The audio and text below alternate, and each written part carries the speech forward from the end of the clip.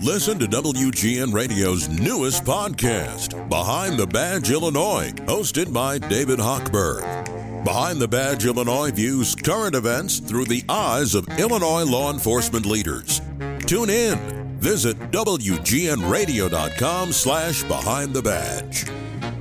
Johnny may sound like she's out of breath. She was dancing around the studio to that theme. I love that theme. That should be our new theme song. Or not. We played a little Funny Company for those who grew up loving the Funny Company, and you had your nerve speaking over the last note of the Funny Company, so I'll have to play it again later. But that's a great way to introduce our guest, a Chicagoan. We're so lucky to have him here locally. He's an illustrator and designer and comic artist, and there's a very good chance you have come in contact with his work. Maybe you don't know, but maybe a product that you've picked up with Mickey Mouse or the Muppets or Star Wars. It's something that came from the mind of our guest, Jim Angle. Hey, Jim, how you doing? Steve and Johnny, it's great to hear you guys on the air, and I'm excited to join you. And parenthetically, I should say right off the bat, happy Roy Brown's birthday, which is what today is. Yes. Oh, my gosh. Wow. Yeah. See? Yeah. So that's timing. It is. And I have to also say, parenthetically, I'm a big fan of Barry Butler, as is my wife, and I'm also a big Marcia Ball fan. So I'm in between. I'm being sandwiched in here by you are. by really long. And after the next hour, you will be a fan of The Empty Pockets, too. Yes. You know what? I was definitely gonna listen in on that because I saw you guys post that online and it looked really interesting to me. Well, I'm so happy to talk to you, and it gave me an excuse to pull out my favorite theme songs from kids' TV shows because among all of those other things that I said that Jim does, he's also the children's TV curator for the Chicago Museum of Broadcast Communications, and I did a funny thing on our way into work tonight. I said to Steve, you know how they say on Facebook, tell me that you are a fill in the blanks without saying it. So I said to him, tell me you're a baby boomer without telling me your age. And I said, Funny Company. Because if you're a certain age, you start singing along to that, right? Sure.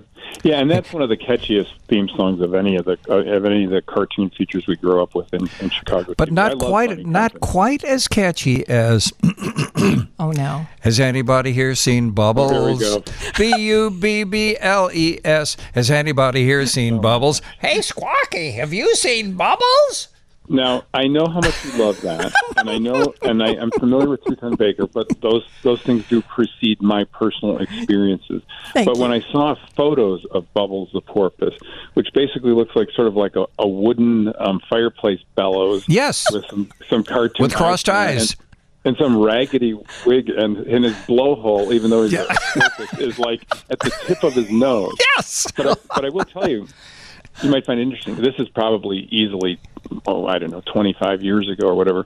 I went with a friend of mine who was a puppeteer who had worked with the Muppets and Bert Hillstrom and all this stuff, because I found online somebody who was selling one of the original Elmer the Elephant puppets from Channel 5. And I went out, we drove halfway across the state, and I bought two. I own two of the original Elmer puppets. How big are those things? They're big. It's sort of like the size of a baby elephant's head. Because you stick your arm down the throat. That's what I was going to say. That wasn't the trunk actually somebody's arm? Down the trunk. Yeah, no, I said throat. Down the trunk, yes. And inside, it was really elaborate. It had like eyes were made out of billiard balls, so that give you a sense of scale. And there was a mechanism inside there that would make them spin, and there were also little tiny oil cans that would make them cry. You could squeeze those from inside, and water would come out of the eyes. That was pretty high tech for those days. It was incredible. They were made by a guy named Emil Nauf, who was a real craftsman. Because if you saw these, and if you know anybody who ever watched that show, many people will say, I thought it was a real elephant. I mean, it was a really realistic, beautiful puppet. And parenthetically, let me say that for people who don't know what we're talking about, it was a lunchtime show. It was called Elmer the Elephant with John Conrad, and I think it was on Channel 5, wasn't it? Yeah, it was, and basically the set was just sort of like what I as a kid would have called a Mr. Ed door, like a Dutch door. Yeah. With the Elmer puppet coming over the wall, and John Conrad was like was a circus guy in a circus costume that was his keeper, and they would just interact. Elmer didn't talk, but he was sort of like threw pies and stuff like that. And so these puppets were just so incredible, right? And it turned out I got them from a guy who had been the head of security at the Merchandise Mart. And when the Merchandise Mart changed hands, they were just throwing stuff out left and right, and he took them home. Oh, boy. But my friend who'd gone with me, this guy named Lyle Conway, he owned Bubbles. He apparently hooked up with Bruce Newton at some point and bought some of his early puppets. So Bubbles exists in his collection. Wow. Well, I'm just glad Steve didn't know that there was a Bubbles for sale. That's all I can say. Oh, Now, help me with this. Along with Two-Ton Baker and Bubbles, there was Squawky the Parrot, and who was the other pirate? Was it Art Fern? No, it was a midget guy called Half Ton. Really? Because there's Two-Ton Baker, or at least the pictures and stuff that I have from it. Yes, it's a guy who almost looks like Hard Rock Coco and Joe or something. Is a small, like a little person with a beard and a kind of a stocking cap. No, I don't know if I can't guarantee that was the only one, but that's in the things that I have in my files. That's the other guy. And as we're talking, I realize puppeteers don't get the unless you're like a Jim Henson. I don't think you get the attention that you deserve, because as you're describing that elephant puppet, that just blows me away. And you mentioned Roy Brown, and if I'm not mistaken, he studied at the Art Institute of Chicago, right? He studied at the American Academy of Chicago. American Academy. Yeah, he did. I met him in the early '90s personally. I was drawing greeting cards at the time, and I used to just sneak in characters like Garfield Goose and Romberg Rabbit in the background. And I wrote him a letter. I had a blank sketchbook that I would collect drawings of rabbits in, because it's just my favorite animal.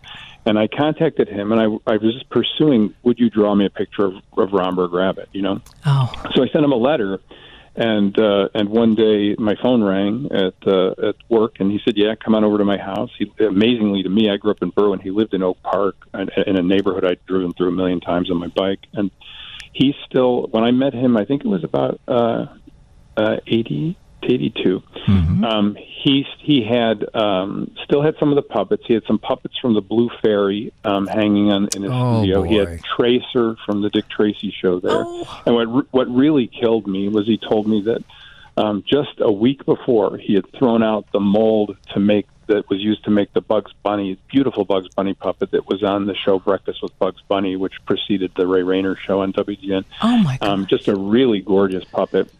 But yes, Roy, to your point, Roy made, when I was a kid, I loved the show Here's Geraldine. My favorite puppet on it was a puppet called Virgil Vulture. Yes. A really cool-looking cartoon. It looked way different than the other puppets, which were all button eyes and baby dolls. Geraldine was a sock, wasn't she? Yeah, Geraldine was like a woman support. Stop it. No, I'm serious. Her eyes were those kind of like leather buttons. Her antlers were like sort of old-time baby bottle nipples. Right. And so that's the kind of puppets that they had. But this one puppet stood out, and I found out later that Roy made Virgil Vulture. Roy also made the Tracer puppet, the dog puppet that was on Dick Tracy with Ray Rayner. Roy made all the Garfield Goose puppets, and he revamped the existing Garfield Goose puppet into the really charming one that we grew up with. Mm-hmm. He turned the WGN promotional Cuddly Dudley doll, which granted he didn't design, but he turned it into a puppet with raised ears, and he did the voice and the characterization and stuff. So, Roy to me and Bill Jackson, and it's funny because they kind of bookend my interest in kids' TV, Garfield Goose and Cartoon Town. But I think those are the two most like Renaissance guys in Chicago kids' TV, because they did everything. They had beautiful aesthetics. They both started out wanting to be cartoonists. They both sort of segued into puppets, which I talked to Roy on several occasions, and Bill, which we just, essentially a puppet is a three-dimensional cartoon. And they did voices and they did characterizations, and they were both great actors, and they're both really talented cartoonists. Mm-hmm. Yeah. All those credits on Garfield Goose where the characters were running the cameras or in the director's chair and stuff. Those were all painted by Roy. And when I finally figured that out as a young adult, that's why I contacted him, because I thought, wait a minute, if this guy was an artist, he must have done all that art, and I loved it, and indeed he has. So, we're talking with Jim Engel, and we're talking about fun kid stuff and fun memories from our childhood. And we'll get back with Jim, and he mentioned a show that was one of my all-time favorites, and we'll talk a little bit about that show coming up after this. That's a little slice of, hands down, one of my favorite children's television shows. Jim Engel is our guest, and Jim, along with being an amazing comic illustrator and artist and designer and curator of the children's television section at the Museum of Broadcast Communications, he knows stuff about these shows.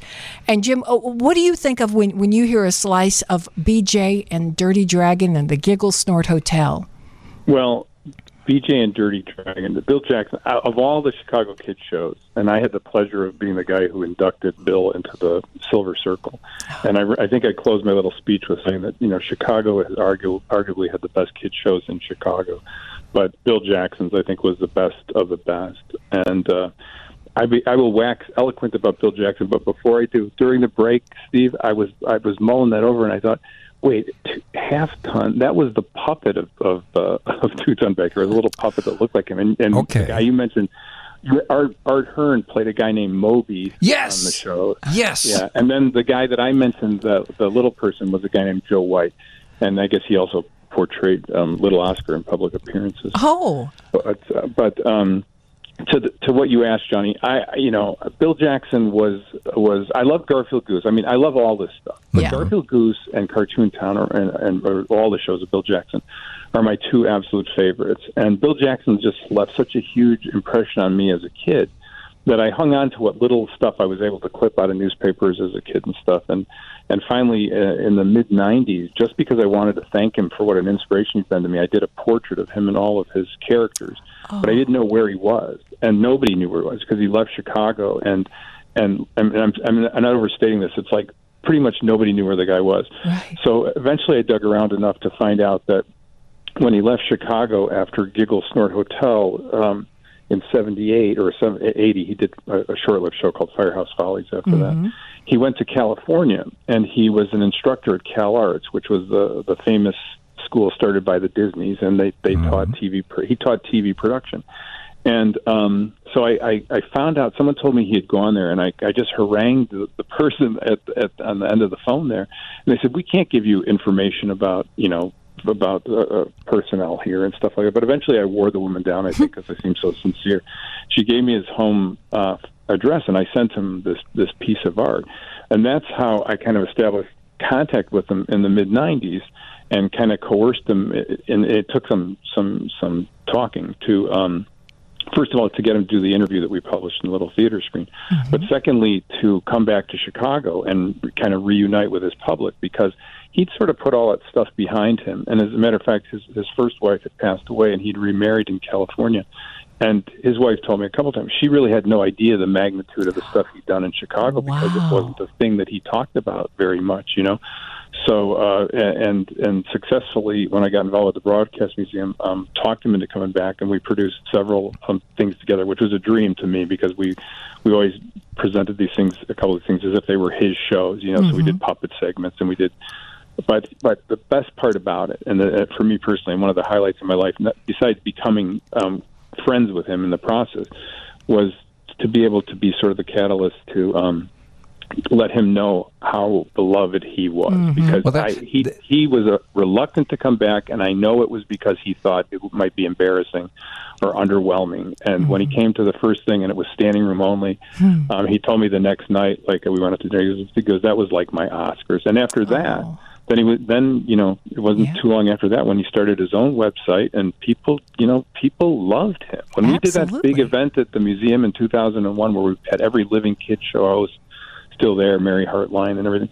The two people that people were dying to meet were Ray Rayner and Bill Jackson. Right. And if you consider that Bill Jackson was on Channel 32, which had poor reception and all the other setbacks that a show like that could have, he just succeeded incredibly well. And the other thing is, I love Garfield Goose and I love Kukla, Fran, and Ollie and stuff, but Bill Jackson would be the first person to tell you his show was a production show. Those are traditional puppet prosceniums. A puppet popped up, that was it. Bill Jackson's puppets moved around in their world like the Muppets did or whatever. He went way out of his way to do like movies, movie serial parodies and blackout gags and running storylines about people running for president or, Dirty Dragon Meets the Monsters, Blast Off to Mars. I mean, he couldn't sit still, and he would say he had a lot of help. But even the people I've met who worked with him would sing his praises to the heavens because the guy just wanted the greatest show, And I think he succeeded. You kind of anticipated a question I was going to. You had mentioned how his wife didn't realize the impact he had before he came back to Chicago. Do you think he realized the impact that he had?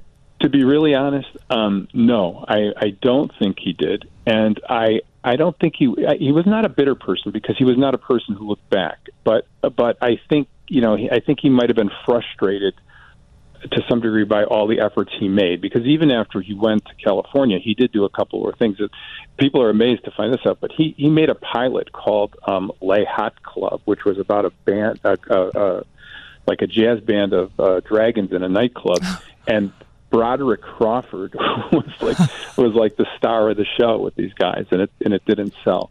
But I don't think that he knew, Steve, to your question, and I've told this story a million times, but I said to him finally, I'm like, Bill, you left Chicago and you've been gone for years, a decade. I go, it's not like you're in line at the White Hen ordering a pound of ham and two people behind you goes, hey, I know that voice. You're Bill Jackson. He didn't have those moments like that a Ray Rayner or a Bob Bell or somebody might have had that stuck around Chicago, or met people on the street. He didn't have those moments once he left. And I think he wrote it off as part of his past. And he told me flat out, I don't want to trade on the past. But when he found out that the past was significant, then I think then he was willing to, he loved meeting the people that loved his stuff. And I've got to thank you, and I don't know that we ever have, but when you sought him out, when you found him out in California, shortly after that, we were lucky enough to get him on our radio show. Yep. And with the time difference, he joined us. And I got to tell you, I was fangirl. That was a special night. I had a hard time. That night. I really had a hard time talking to him because I was just like, you've got to understand how important you are to me. I think that was one of two times in the years that Johnny and I have worked together that she was ever borderline speechless. That was one time. The other was Bobby Sherman. Bobby Sherman, yes. I was like, really? I'm not sure those are that far apart, because one of the things I think is part of the appeal of Bill Jackson was his shows were so hip that, people kept watching him long after the age that someone might expect someone to be watching a puppet show. They were like Jay Ward cartoons or Looney Tunes or the Muppets. And the other part of it is, I think Bill Jackson, when I was a kid, he seemed, I loved the Monkees as a kid. Bill Jackson was like that. He was sort of like, he had the big mutton chop sideburns. Absolutely, yes. Yep. He was cool. Yes. Yeah, he was like a hip guy. And I think, and I know this actually. I think he was kind of crush material for a lot of the female viewers, and I think for a lot of the guy viewers, he was just like, he's kind of an ideal thing. He's like Mike Nesmith or something. Like, this is a cool guy, Yes, Jim, hold your thought right there. We're going to take a break. Gosh, I'm just sitting here grinning from ear to ear, so stay with us on WGN. So tell me... That was one of my rushing home from school to see shows. And I was going to say, tell me you're a Chicagoan without telling me you're a Chicagoan. When you hear that, you go, oh, I was rushing home from school to see that show. With us on the line this evening is Jim Engel. Jim is an incredibly talented guy. It must be the life of parties, because people will just say, tell me stories. Tell me these great stories about kids' TV shows. And Jim, I wanted to segue into just a little different area for a second. Sure. We've talked about your involvement with kids' TV shows, but you're an incredible artist. How did you, and you have worked with some of the biggies, how did you get involved in that? Well, I think it's all kind of tied together. I could always draw. I know this about some of my good friends who are humorous cartoonists.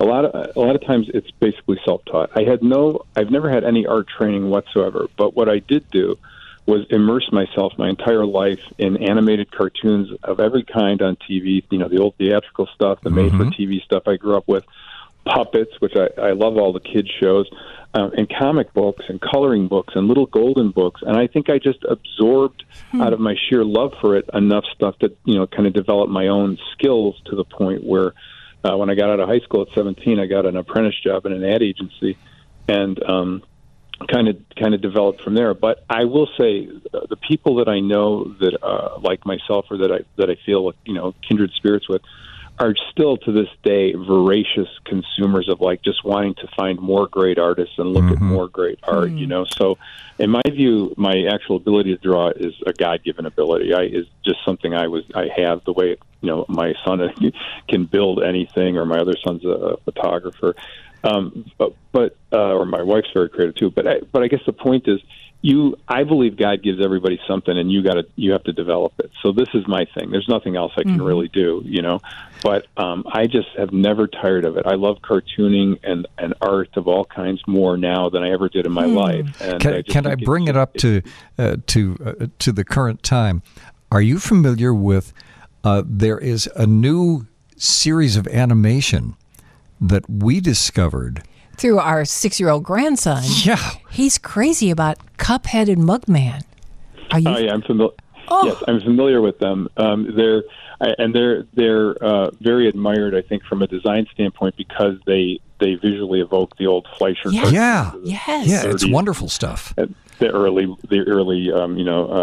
Disney stuff, the pie cut eyes and the rubber, what they call the rubber hose. In fact, as an artist, you'll appreciate the fact when he draws a character in his own 6-year-old way, he does the pie cut eyes. Yeah. He says to me, that means, Gigi, they're smiling. And I go, that's funny, isn't it? Yeah. Yeah, and you have stuff. A lot of current cartoons are very retro. They're almost like shows like Ren and Stimpy that were sort of almost like sarcastically hearkening back to old. I used to say they're almost not so much. I'm not talking about Cuphead when I say this. Not so much cartoons as parodies of cartoons. Right. Because what happens is the generations of the people that are making these films that we're talking about, they're also students, and they love the aesthetics, the design aesthetics of the 50s, the look of something like the original Tony the Tiger or ads from that era. And as a result, they insert that back into their work. So you end up with sort of like a circular thing where contemporary cartoons or animation are using motifs that are older than the people that are making the cartoons because they discovered them and they like them. And I feel like that's exactly the kind of thing I'm talking about for myself. You're always looking to discover and just find more things that are inspirational or just joyful. What was the first product you designed professionally? The first product I designed professionally was when I was 19, I got a job at a greeting card company in Chicago, and I illustrated greeting cards, humorous greeting cards, what they called studio cards, those sort of rectangular vertical cards, for almost 10 years. And at a certain point during that, I started writing them as well. So those were the first things. And I can remember the first time I was in an airport or a Sears store, and I saw my own greeting cards on a spinner rack or something like that. It was kind of a moment, Yeah. And then that segued into toys. I worked for a small toy company, and part of my love for all of this stuff is that stylistically I can work in pretty much any cartoon style. So whether it would be like the Fleischer's things or the 40s Looney Tunes things or contemporary simplified stuff. So that came in handy because a lot of the work I did when I got into toy development it's always based on a licensed property. Somebody's got the rights to do a promotional toy based on a movie or a cartoon show or whatever. So it's useful to be able to draw in all these different styles, understand all these different styles, and also have a strong working knowledge of all these properties and characters. And that's been kind of a boon to me professionally in working on all these different kinds of things that end up at retailer and fast food restaurants or cereal boxes or whatever. Well, besides being an incredibly talented guy, you are a lover of the art. What's out there today that you go, whoa, that is so cool? I mean, what character is out there? You know what? No one will. This won't. This is not something that, like, right off the bat, would blow anyone away aesthetically. Over the years, I've been fans of different new current cartoon shows. Back when Dexter's Lab was on, I loved that, and I loved Ren and Stimpy originally. The two shows that, in terms of animated shows, that are on television now that I really think are wonderful. I learned of strictly because my grandkids watch them. My 3-year-old granddaughter is in love with two shows. One of them is called Peppa Pig. Oh, yes. Which is a British show about a little girl pig and her family. Now, artistically, it's not the kind of thing that would ever have done anything for me and that I would have hooked for that.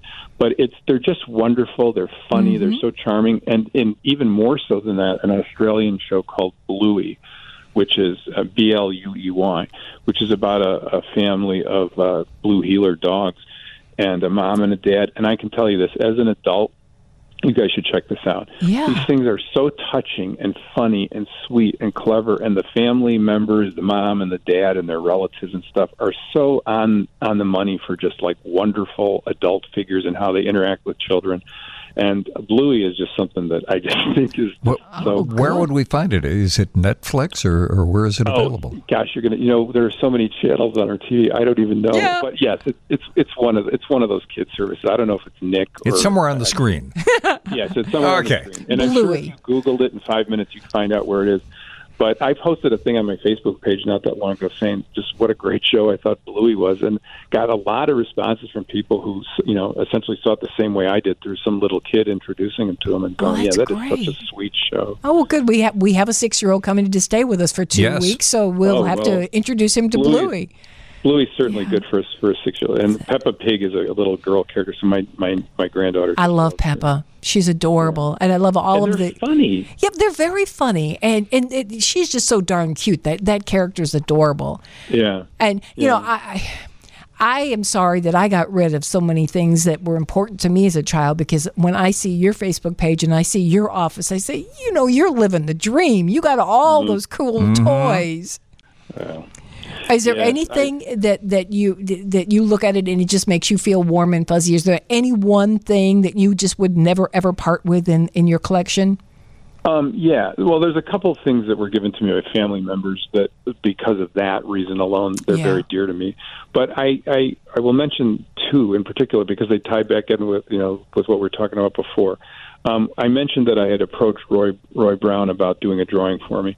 And in this book blank sketchbook, I left it with him and came back to pick it up. And I'd asked him to draw me Romberg Rabbit. Oh. And he did me a beautiful drawing of Romberg Rabbit standing out in front of the castle with some kind of snarky remarks about the puppets. And in the background, all the other Garfield Goose characters in the window. And then when I turned the page in the book, he had also done a drawing of himself as Cookie the Clown wearing a big Easter Bunny rabbit suit with Cuddly Dudley, which was just a total surprise. Oh, yeah. But the other thing is, after I met and became friends with Bill Jackson, he donated the puppets to the Broadcast Museum at his the first big public show we did. So it kind of fell to me to design a display for them. And it's nothing like the current display, which is a beautiful replica of Cartoon Town that my son and I built. But it was just a simple thing. The museum didn't have a lot of budget, but it was a display case. And they brought Bill back to do a ribbon cutting for it. And then to my surprise, while he was giving his little talk, he pulled out a ceramic sculpture of the Blob on a pedestal. It was painted gold, and it has a plaque on it that says something like, Blobsker Award herewith presented to Jim Ingle for being a great guy or something like that. That's and so cool. He sprang that on me at the thing, and it's about 1 foot tall. And it's just it's just near and dear to me, obviously, that he would go to the trouble of making it. Yeah. It's aesthetically beautiful, and it's very touching to me as well. And that's a perfect place for us to end our conversation, because we could go on all night, Jim Engle. It's such a pleasure to talk to you. Thank you for joining us. Thank you so much for joining us, Jim. Thank you. And, have a good rest of the show. I'll Appreciate it. Okay. All right. Bye-bye now. Good night.